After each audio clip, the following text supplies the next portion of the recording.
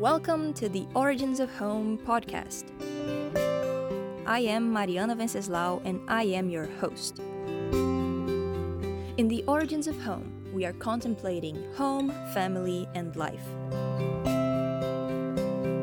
Join the journey to become a better steward of the skills, resources, and relationships we have.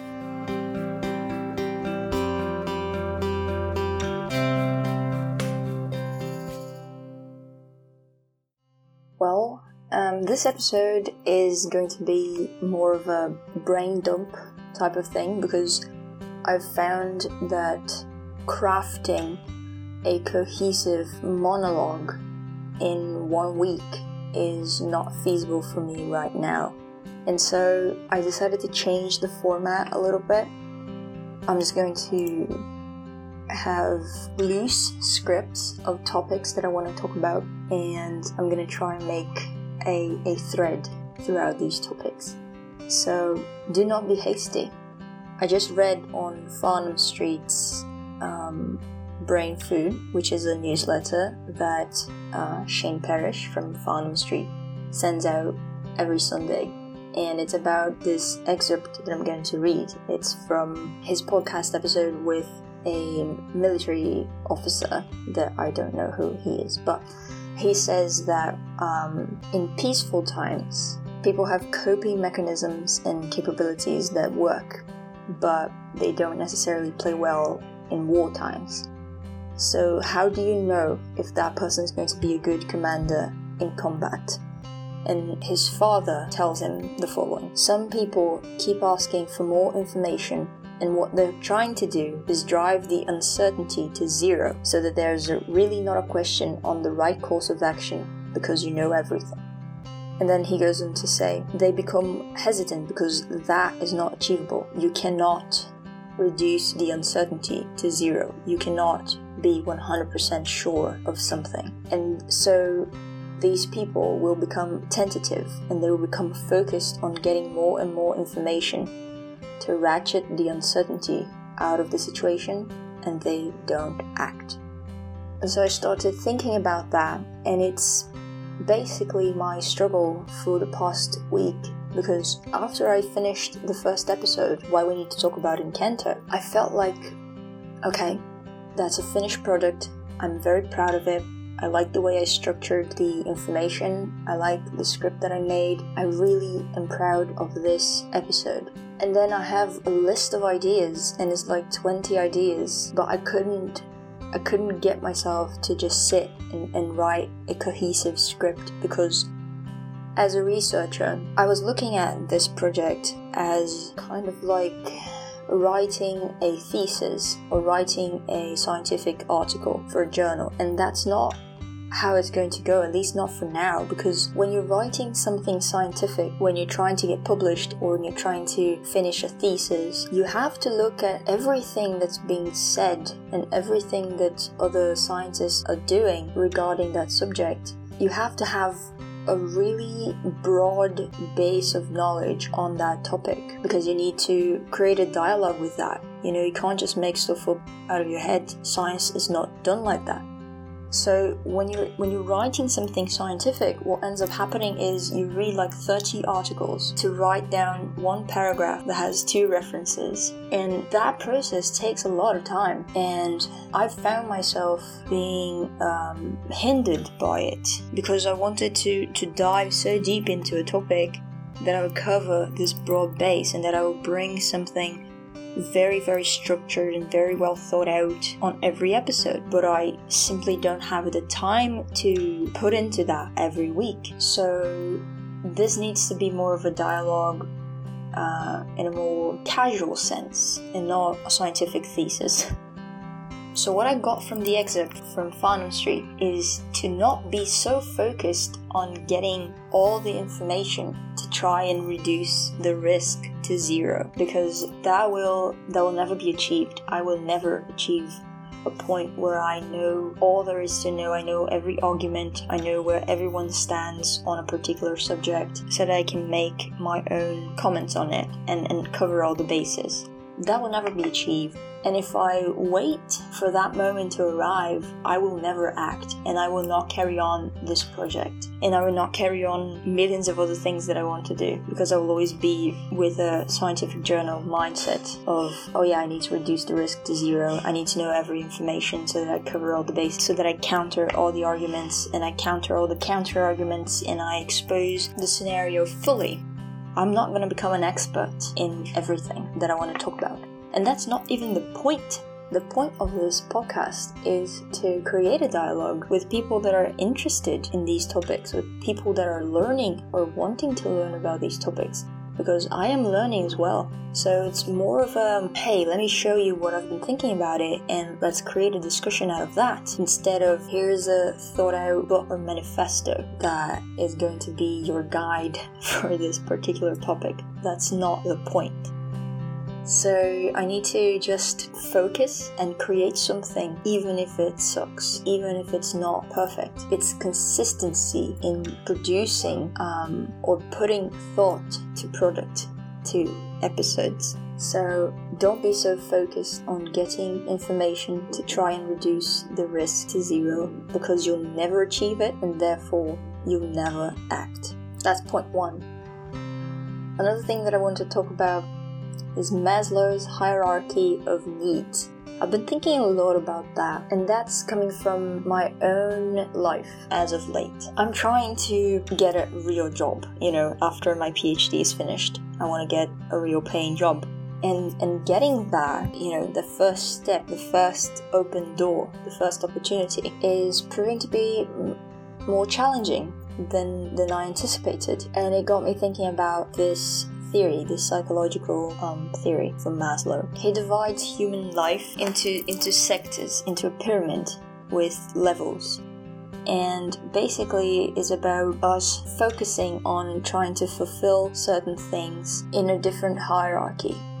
Like there are things that are supposed to be not more important but more urgent. If those things are met, if those needs are met, then you can focus on higher level needs. He structures our needs in 5 different categories, and I'm just going to list them out, and then I'm going to make some comments about it. So the base layer, the first layer, would be the physiological needs, and that would be like having access to clean air, clean water, having access to food and shelter, and proper sleep, clothing, and stuff like that. So basically, the idea is when you're hungry, I think we've all heard the hangry case. When a person is hungry, they start to get angry, and it doesn't matter what you talk to them about or what you're trying to get them to do or pay attention to. All they can pay attention is getting food in their bellies. And that is a physiological need that needs to be fulfilled. So once you fulfill that basic need, then you can get back into being friendly or loving or pay attention to whomever is trying to talk to you. That is a good representation of Maslow's hierarchy of needs in actual form. So that's the first layer, physiological needs. The layer above that would be safety needs, and that would be personal security, feeling safe, having an employment, having resources, being healthy. It would be a step above the base layer, but also with some fundamental aspects to thriving in our society. The third layer would be love and belonging, and that would be things like having good friendships or having intimacy or having family and generally a sense of connection with other human beings. So now you're starting to get away from basic structural things and more into a relational aspect to human life. Then the fourth category, the fourth level of needs would be the esteem level, and that would be things like having respect from peers, having good self-esteem, having recognition or status and freedom. And then after that, above that, would be the last level, and it's self-actualization, which in the picture that I have in front of me is describing it as the desire to become the most that one can be. I view self-actualization as fulfilling your purpose. It's a giving back. It's now I can focus on higher things, which is basically the idea behind the whole pyramid. But going back to my life, I still live with my parents, by the way, so that's a point that is going to set the scene a little bit better. And living with my parents is great, I love them.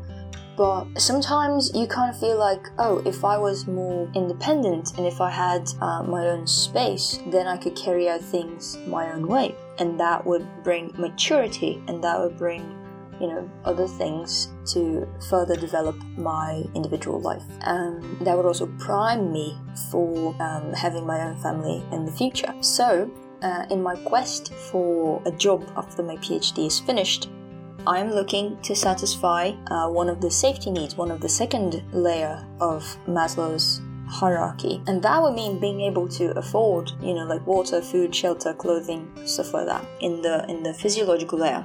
But our society, at least if you're out of poverty, if you're moderate, median member of society, you're not usually that concerned with getting access to clean water, food and shelter. You probably have that. So we're most of the time trying to fulfill the needs in the higher levels of this hierarchy.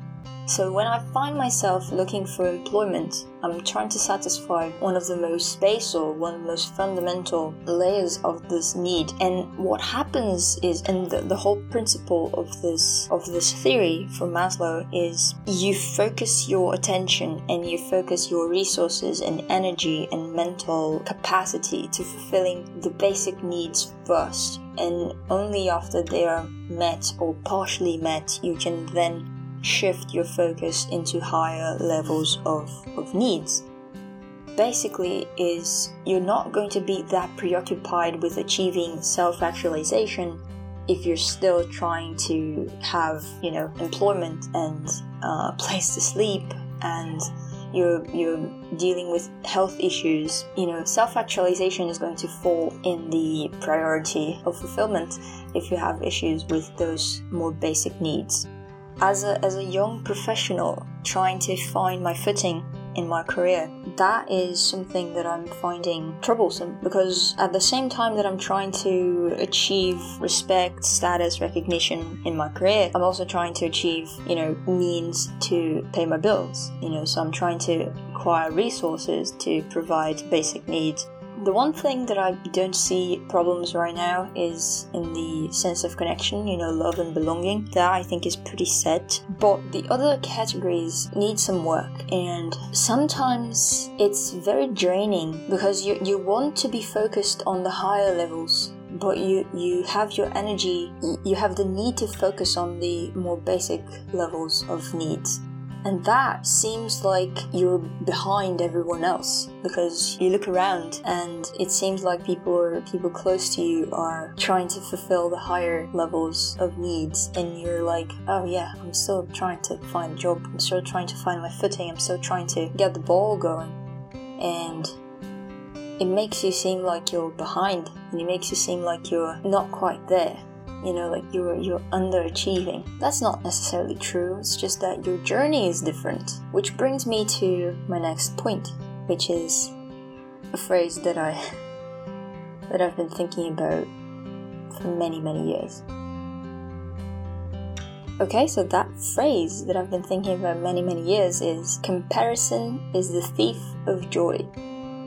Now, comparison to who? Comparing what, and what is this joy? So over the years, when you allow yourself to be bombarded by the world and the consumeristic, capitalistic, or any other aspect of modern society that seeps into our brains and takes hold of our hearts, it can really hinder your ability to be joyful. And going back to Maslow's hierarchy of needs, when you don't have basic needs met, it can be pretty daunting to just forgo joy altogether. You're like, dude, I don't have security, I don't have resources, I don't have health, my health is hindered, I don't have proper shelter. How do you expect me to be happy?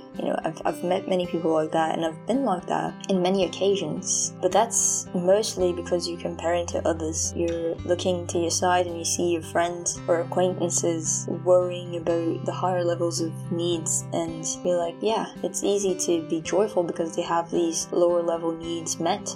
it's easy for them. But that's not true. There is always something to be joyful about. Life is a gift. Everyone still has something to be joyful about.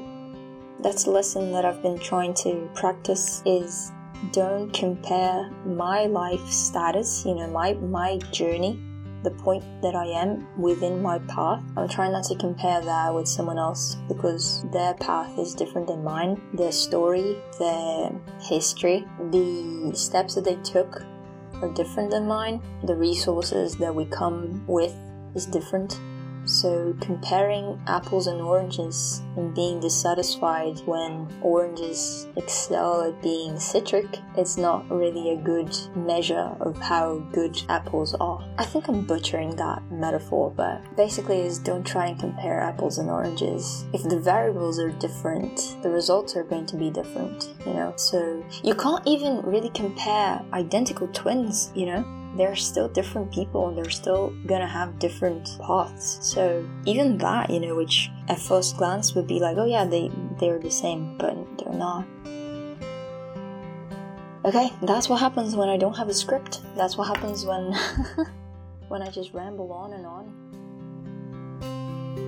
This was another episode of the Origins of Home podcast. If you'd like to leave comments or feedback, you can send us an email over at originsofhomepod@gmail.com. If you'd like to get the show in more people's ears, leaving a review would be lovely. I would also like to encourage you to send this episode to one friend you think will like to hear what we talked about today. You can see useful links for today's episode in the show notes. And that's it.